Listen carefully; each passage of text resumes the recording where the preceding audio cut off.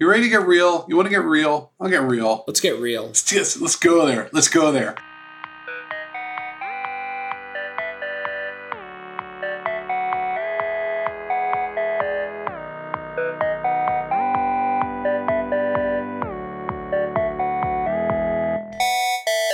Paul? Well. How are you, Paul? I'm doing fine. I'm living my life. We're in and out of the office. All right, enough small talk. Holidays are here. I don't consider myself an envious person. No, never seen any of that. I'm not an envious person, but you know what I am, Paul? What are you, Richard? I'm a New Yorker. God, that is true. You are a genuine New Yorker. I think you're also the kind of New Yorker where, like, you might not recognize you as a New Yorker unless you're a New Yorker. And then you're like, yeah. It's a New Yorker. I'm a New Yorker, and I love New York. Yeah. And for a very long time, I'll tell you a weird story. Not story, just a little factoid from growing up. We were immigrants. We were like 20 of us Lebanese fleeing the war in the late 70s. Ended up in Bay Ridge, Brooklyn. In Bay Ridge, Brooklyn, for those that don't know, you can do this on Google Maps. There's a strip called 86th Street where everybody's always double parked because there's a lot of shops, and there's Wendy's and there's Century 21, which isn't there anymore. Just this intense like main street in the middle of Bay Ridge. And then my family would buy the paper every once in a while, and they'd be like, they'd see a headline like, shooting on 86th Street. And they didn't know there was another 86th Street. They thought the 86th Street there's only one 86th Street, and that's the one that runs through Bay Ridge, Brooklyn. The world ended in Brooklyn. Saturday Night Fever actually tells this story about this knucklehead from Bay Ridge who tries to get into the social circles of Manhattan where everybody's reading and listening to Dylan, and he's in Bay Ridge, and it's another world. It's not just a river between them, right? And so I am a New Yorker. I knew Brooklyn before it became Brooklyn lowercase chiseled into distressed wood. Well, Brooklyn, when I first moved here, Brooklyn was understood to be like a little bit on the up, but you didn't really live there if you were a serious New Yorker. Yeah, it was sketchy. So growing up, I loved tech all throughout. Even through college, where I didn't even major. I was a bad math student, actually. I was really good at philosophy. My philosophy professor wanted me to major in philosophy. I was like, what am I going to do with that? I can't sell anything with that. And I went to law school, but throughout, I would go home and play with computers. We couldn't afford an Apple II when I was little. No, God. It was too expensive. It was thousands of dollars. It was a lot of money. $1980. It was a lot of money, man. Yeah. I could afford an Atari 400. And then I went to my dad, and I was loading software with a cassette tape. You gotta remember, like, computers cost as much as a used car, and they sucked. Bless my immigrant parents. They had no idea what the hell was going on. They didn't understand what I was buying. It looked like a typewriter, right? But I loved technology. And there's a part of me that's envious, Paul. I wish the explosion of innovation that came out of, frankly, California, Palo Alto, Xerox PARC, Hewlett-Packard. I couldn't afford a laser printer for years, Paul. And I was like, wow, look, you can't see the dots. It was when you first saw a laser printer, you smelled it. It smelled kind of good. It was all burning chemicals. And you were like, yeah, one day I'm going to have one of those, and it's going to be refurbished, and it's going to come out of a newspaper ad in New Jersey. I remember just loving tech, and I was like, New York City is just the best place in the world. Everything happens here. It's a swirl of energy and chaos. Why would it come out of, and I'm going to use a derogatory term, a shitty suburb in Northern California? Why? I've seen the images of last thought, just the image of the Wozniak's Jobs garage, and it's so nondescript and just has no character. And I'm thinking to myself, yeah, but, there's Bleecker Street. Yeah, okay. I've thought about this a lot. First of all, I love New York City. I live here now. I've lived here long enough to. It's funny, you ask yourself when you move here from somewhere else, like, am I a true New Yorker? And I think you become a true New Yorker when you realize that isn't. It's an utterly irrelevant question. It simply is, do you own real estate? Like, there is no... It's true. It's very easy to figure out New York City. New York City wins everything. It has everything. It's a greedy, self-important, annoying place where you'll also find some of the smartest, most thoughtful people, the most interesting history that you can get in America, right? So it just stings that the greatest single capital expansion and revolution in America in the last 70 years happened in California. Like, it just hurts. Yes. Yes. New York City does not understand. New York City is kind of an angry toddler of a city. Like, it's just like, why didn't you give it to me? Have you been to Cornell Tech? I have not been to Cornell Tech. My old agency actually did work for Cornell Tech, but it's okay. It's easy not to go to Cornell Tech. Cornell Tech is a giant, lovely campus for the study of technology with lots of students. First of all, it's on the butt end of Roosevelt Island, which is not one of the city's hotspots. Like, Bay Ridge is actually Manhattan when it comes to Roosevelt Okay, let's Island. explain Roosevelt Island for the rest of the world. First of all, if anyone can explain Roosevelt Island. I'll explain it in 2 sentences. Okay. There's the good paper towels, and then there's the generic brand that has the supermarket logo on it, and it's just called... Branty. It's called paper towel. That's Roosevelt Island. Yeah, paper towel. Grocer's pride. Yeah, that's Roosevelt Island. Anyway. That's my favorite. I love the store brands, man. Anyway, go ahead. But yes. Why? Why didn't this happen in New York City? Everything happens in New York City, man. There are a lot of theories about this. Okay, so one of the books that actually goes into this is called What the Dormouse Said, which is a quote from a Jefferson Airplane, not Starship, airplane song. It's by John Markoff. And that was about how everybody in the early days of the computer industry was essentially incredibly high and just dropping an enormous amount of LSD. Okay. A little more complicated Factor than that. one. I mean, we were getting high too, except we were doing beat poetry. We were doing like quaaludes so that we could have encounters with our maids. I mean, it was a bad scene here, right? And so there's a lot of reasons. I think there's a couple reasons. I have gone out to California, and I did the drive between Apple, the old Apple campus before it became a giant spaceship, spaceship, and Xerox Park. Xerox Park is wonderful. It just seems to be like a giant basement, and there's like horses nearby. It's beautiful. California's beautiful. It's a big part of it. It's incredibly beautiful. It's very chill. And the drive between Xerox Park and Apple is not a long drive. It's like minutes. It actually turns out that everything's really close.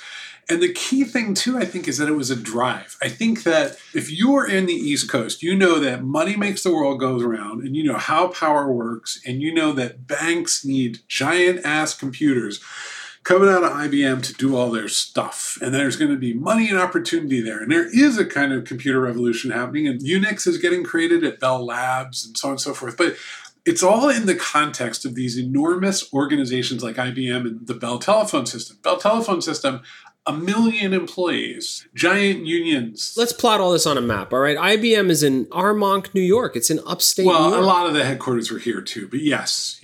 Here being New York City. Yeah. Huge building in New York City. Huge presence in New York City. Okay, IBM's here. IBM's doing great. Why wouldn't Xerox? I don't know the history of Xerox. Like, I'm sure their main... Xerox is upstate along with Kodak. And Kodak. And what the hell? Like, Apple shows up out of a garage. This is what happens when you, like, literally they had the money and the power, and they were invested in all the processes that were making more money and power. And they were serving those. And they very consciously, when they set up the research lab for Xerox, they set it up, Palo Alto Research Center, Xerox Park, they set that up in California. And I think there's a couple things going on. I think about this a lot, right? Because everybody talks about innovation. Part of it is just raw luck. A huge part of it is and I think you got to go really simple when you look for causes. A huge part of it is just like, it just wasn't here. And I think the third thing, this is my little like joke, but I'm also half serious about it.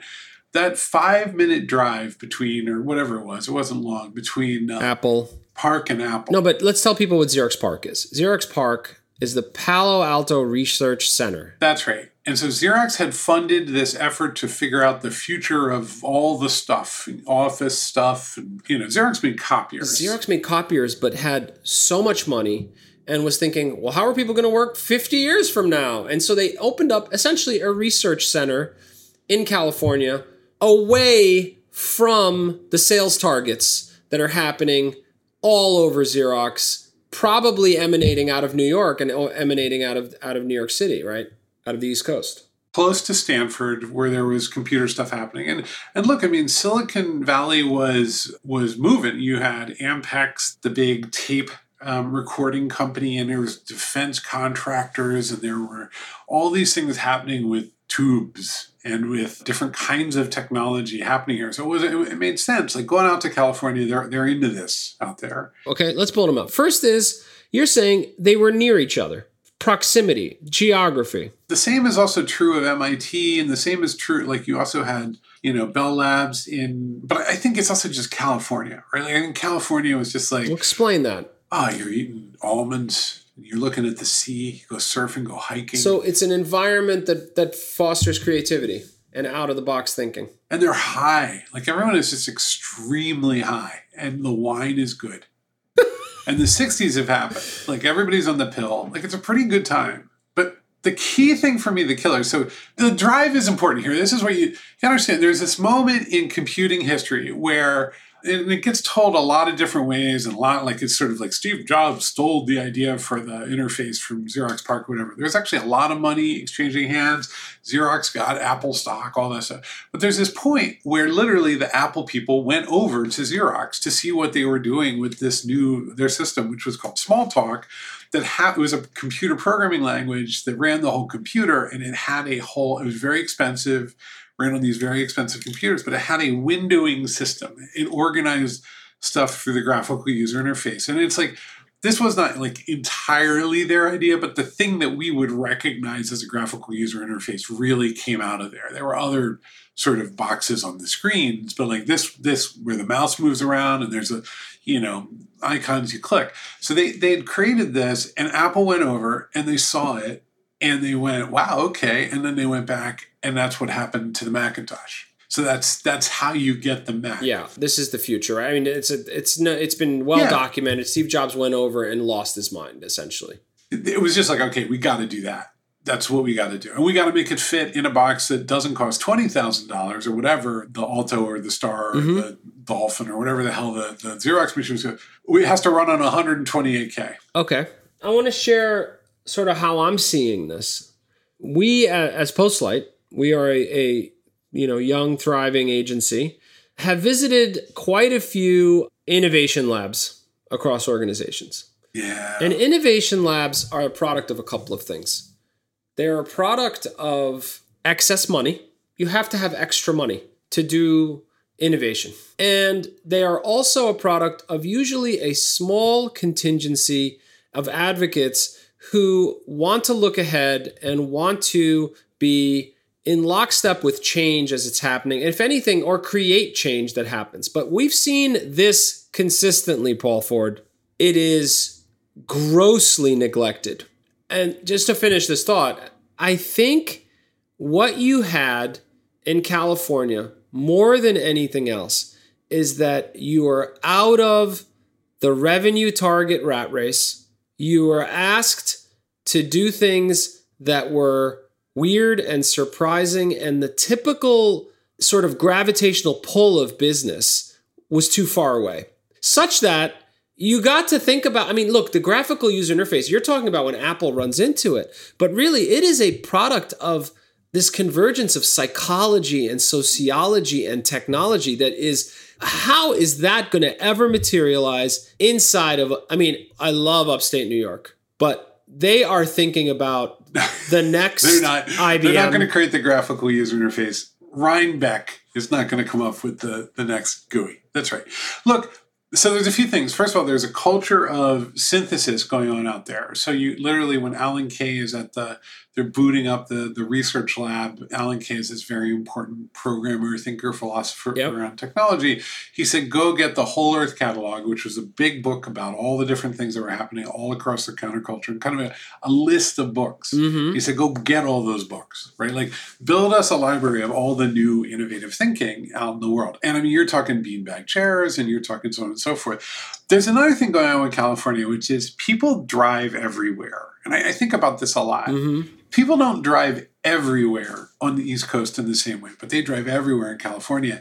And when you drive, a few things happen. You have a dashboard that is immediately responsive to the state of the car, and you move the wheel and the car moves. It's an incredibly reactive, fast system that augments what you are able to do as a human. You go faster than you could. Okay? Bicycle does that too, but a bicycle doesn't have a dashboard, doesn't have those little systems. Everybody's like high out of their mind. They have all these books. They're drinking great wine. The sunlight's beautiful. They don't have to hit numbers. They don't have to hit numbers. And they are driving around in relatively reasonably priced devices that get them from point A to point B and are immediately responsive to anything they do. You look at computers of that era, and it's just like really ugly code, just ugly. You run something overnight and it prints out okay. That's your whole experience of computing. Or maybe there's like a command line thing going on, but it's pretty, I mean, like those are your Apple IIs are showing up in the world, right? And they're going, yeah, you know what? What if it was more like a really cool car? Which is where we ended up, right? Because of course people like reactive systems that you touch and things happen. One of the great features of any product ever in the world is speed. It's the hardest to maintain. You can maintain almost any feature but speed. And it's shocking because computers get faster. Programs want to slow down. Okay, so combination of things. You're out of the rat race. You're not on a hamster wheel trying to make money. There's another important part, which is that benign neglect is wonderful if the people are productive and getting stuff done. And they usually kind of know enough to like figure out, we need to make this useful. So at Bell Labs, they made sure that Unix was useful for typesetting patents. And at Xerox PARC, they would occasionally kind of send the signal back and be like, hey, we think we got the future of, automation and workflow here, and we're going to get your, you can plug this into a publishing system or document preparation. Yep. You understand that, Xerox, right? I think what's really tricky is when it starts to succeed, everybody shows up, but the structure isn't there to migrate the big idea into the larger host organism. And so it's similar to why acquisitions fail, where big companies buy little companies. Okay, I mean, so let's share how this movie ends. I mean, Xerox is the funder of all this incredible, just a burst of innovation. And they don't cash it in. No, they did. They made their money back. It was just on those terms. It's only in retrospect, when you look back and you go like, oh, okay, that was They licensed the tech. There was $3 trillion to be made, right? But there was actually, they got like $100 million in value out of their Apple stock or something like that. Like they probably did just fine. The Xerox name did not carry forward. They could have run the world. Yeah, right. Xerox could have been Microsoft and Apple and IBM combined, right? All right, we're gonna play a little game, Paul Ford. I like using your whole name. It's such a good name. I'm going to name a company, and I want you to tell me why they failed. And by failed, I mean made billions instead of trillions in many cases, but I'm going to name the company. IBM. And I'm going to whisper the words OS2. As a fascinating one, IBM never was able to crack consumer marketing, a little bit with Lenovo. But in my opinion, there was always just too much money flowing in from extraordinary enterprise, supercomputing mainframes and so on. Okay. And they had a tremendous run with their incredibly unattractive and difficult to use personal computers. But they just couldn't get that. They couldn't crack the consumer. Yep. Eastman Kodak. That's a tough one. That became a giant bureaucratic organization. And then just a million competitors showed up in a million ways, and in particular digital photography. Okay. If I'm not mistaken, I read an article, I think that a lot of the innovation around digital photography came out of their R&D labs. Yeah, it's brutal. Like the Kodak story is actually a brutal one. Like that was, you went there and you worked there for 35 years and you worked in lenses, right? And then no, but there was, I forget the guy's name. He was walking around saying, you guys, you got to take this seriously or we're toast. And they're like, leave us alone. Oh, digital photography? Yeah. Well, this is the thing, right? And then do you go open up your digital photography lab somewhere? But I don't think they were in the greatest shape when all that was getting going either. All right. Xerox, I mean, these are still giant organizations, but it wasn't able to capitalize on the innovation it created. And its product became more and more legacy. It moved into categories like giant document archives and stuff like that. Dams and such. Purchase. Yeah. And people still need copiers, right? But it is, nobody thinks of Xerox and thinks that's the future of the workplace. As we look ahead, I can't help but observe how the monoliths that dominate today are much more efficient at closing up their flank much more aggressively. They know the R&D has to be there. There will never be a moment where Google drives over to Apple. Yeah. Right? And it's like, hey, what are you guys doing with headphones? Not going to happen. Can I make a phone that's going to blow the Apple out of the water? Is that even conceivable at this point? No. It's not, because the category of the phone is actually banana cakes. You need to make cameras and software-defined teams radio of thousands tools. And so yeah. It's a moat unlike any other. Like it's the same kind of like in terms of competitive modes, it's like the United States having the Department of Defense and our military. Yeah. The only way you vanquish a foe of that scale, we saw it with the Soviet Union. We saw a little glimpse of it over the last 5 years in America, is from inside. You can't, it's very, very difficult to get them from outside. But if you do what we did with the Soviet Union, which is just like, essentially false competitive starts and endless bad paths with lots of political infighting can undo these organizations. But for the most part, their moats are so big.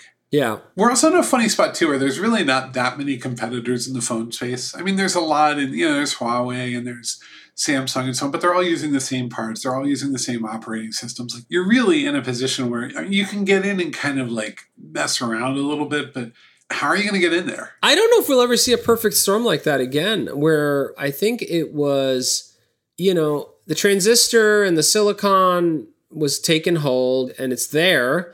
It just, what infuriates me? They could go hiking. They could design a user interface and then go hiking that afternoon. And that's upsetting to me. Because I played stickball on the streets of Brooklyn, Paul. All right?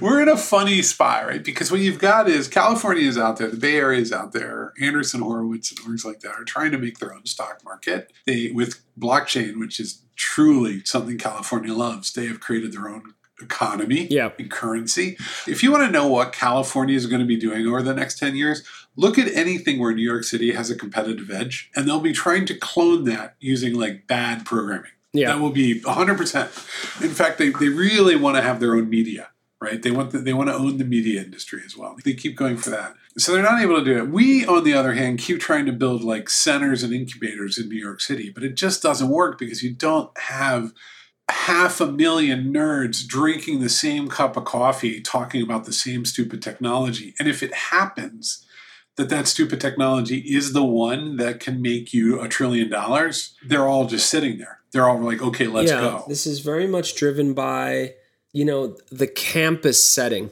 versus the office setting. Oh, God, yeah. That openness, that ability to like decide to end your day on the lawn rather than at the cubicle. And it's that free flow of communication of ideas.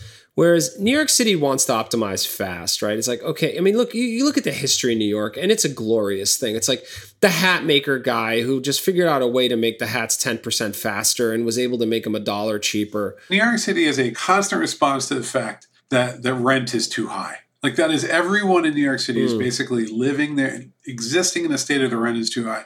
This is what I wonder about with Silicon Valley, right? Like it's incredibly expensive to live there. It's cheap anymore. It's dominated by a few giants. Yeah, and that curve, the easy wins are gone, man. There are no easy wins. And it's not like they didn't work hard. I mean, when they came up with Intel is not an easy win and Apple's not an easy win, but like there was a lot of empty territory for consumer products and a few really smart people who saw it. Mm-hmm. Like, how the hell do you fabricate that? I probably have 200 different transistor-powered devices floating around my home and office. There's a reverence towards the startup, where here there's a reverence towards the big office tower and the big company, right? Like over there... Bloomberg is the perfect example. Bloomberg has a skyscraper. They have a skyscraper, and it's spectacular. And it's a product of this flare-up of innovation way back when, where he saw an opportunity, and he's been essentially capitalizing on it ever since. But I think in California, the high-rise doesn't impress them. I think innovation does. That sort of fertile soil does. Like when I lived in San Diego for 2 years, it was the strangest thing to me because I was coming out of New York City schools, and I'm like, why am I walking a quarter mile to my next class? Like, this is weird, because they were all one story. They were campuses. Even though because it used to be you would just go downstairs, right? You just go downstairs, exactly. Here's the thing: I think we sit here as New Yorkers and go, "How come that didn't happen here?" And I think California doesn't look at us that way. It goes, "How do they get to keep all the things? They can go to hell." Yeah.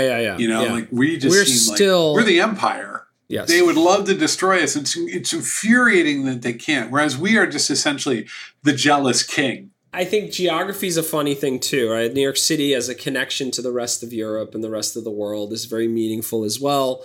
It's just the beating heart of finance globally, right? I mean, that's New York City, and that's what it is. I think the lesson learned here is both micro and macro. I think the lesson learned here on a micro level is get off your desk, take a walk. Work has changed pretty drastically in the last couple of years.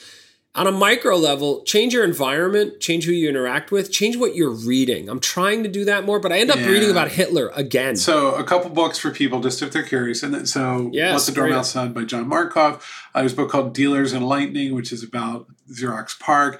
Alan Kay is spread everywhere. He actually like Quora questions and some, but go on YouTube, look up some Alan Kay. Here's the thing. I think we keep trying to put the lightning back in the bottle, right? There's a fantasy that we can get back there, but it's sort of like, it's like the opposite of World War II, right? Like just to sort of bring it all home, you would never want the things that led to World War II to repeat, but you even can't make that happen. We know what happened. Yeah. We fight really hard to keep World War II from happening again. I don't think you can repeat something historic. And I think everybody's just like, oh, well, innovation, right? We need to create an environment for more innovation. And I think in history, what you're looking at is that a set of discoveries showed up around culture and technology equivalent to like the Manhattan Project, which you don't have unless there's a war forcing it to occur.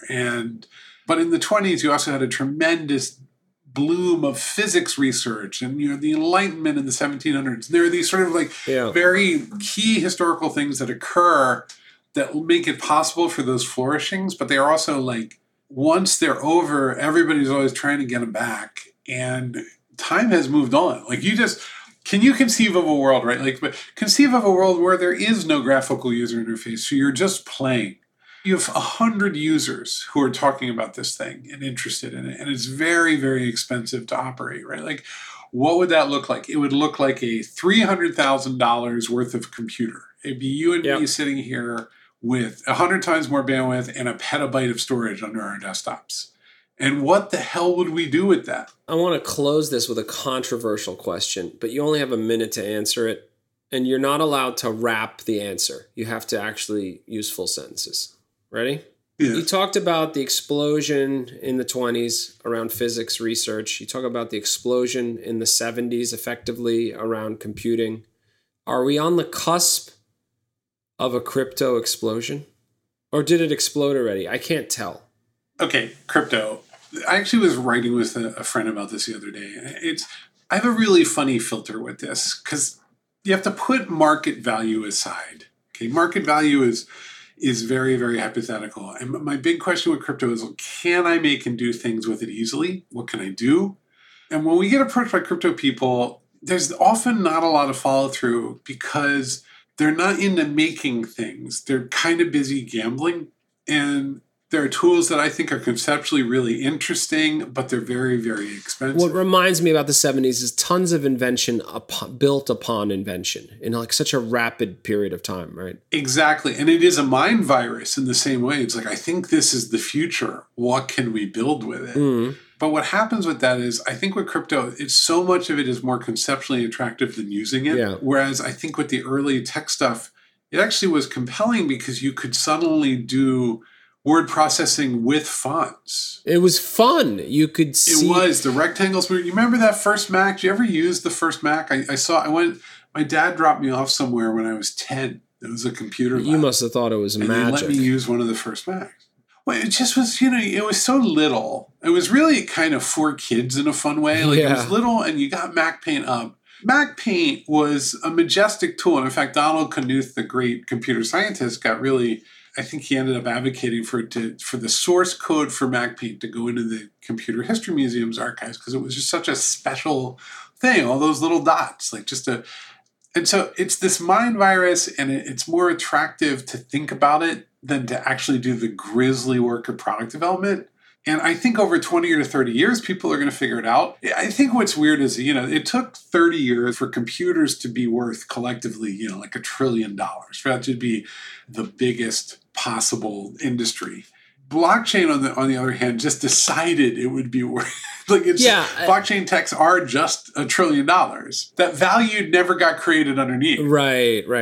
I mean, which is it's a cyclical sort of argument, because what they're saying is, we talk about the market cap of blockchain and the market cap of different blockchain-based currencies, market cap of Bitcoin. So let's say it's $1 trillion, and it's like, what is that multiple of earnings, right? Like, it's just sort of hope. Like, what? It's a multiple of hope. Hope. And I think there's also an element of people going, you didn't take care of me to the economy. You don't care about what I'm interested in. So I'm opting out, and I can, and to hell with you. And that is that's something humans do. Oh, you're actually seeing this with like struggling economies around the world, like Venezuela and Lebanon. There's a lot of conversation right now about using these alternative currencies because the actual currencies failed the people. So I think it finds those niches. I think you can get really hung up on classical economic questions of like, what's the store of value? And so, which are, they're valid. Yeah. It's good questions. But when enough people don't care and the money starts flying around, who cares? Yeah. But I'm just sort of like, God, it's got to be fast. Work on my phone. Like, we have defined what consumer products lots of people like to use. And we go back and forth and back and forth and back and forth. But it's like, no one should ever have to sell blockchain technology to me. It should be something that I'm so excited and motivated to use, and then I realize I'm participating in an economy by using it. Right. There's two elements. I think people who are into this are really into it, and it reminds me, in that way, they're kind of like early web folks, and they just can't believe that we haven't gotten the memo yet. Yeah. They don't care that it sucks because the source of community is so exciting and motivating. There's a bit of that here. There's a bit of that. It's a fervent. It's a scene. It's a scene. What it's a crappy scene. Indie rock bands were to you and me, cryptocurrencies are to people 15, 20 years younger. They're like, well, they're in the scene. You buy into the scene. What I struggle with, though, is that for tech, and I saw it all happen. I'll never forget when I put my first graphics card, like a specialized 3D graphics card, into my computer.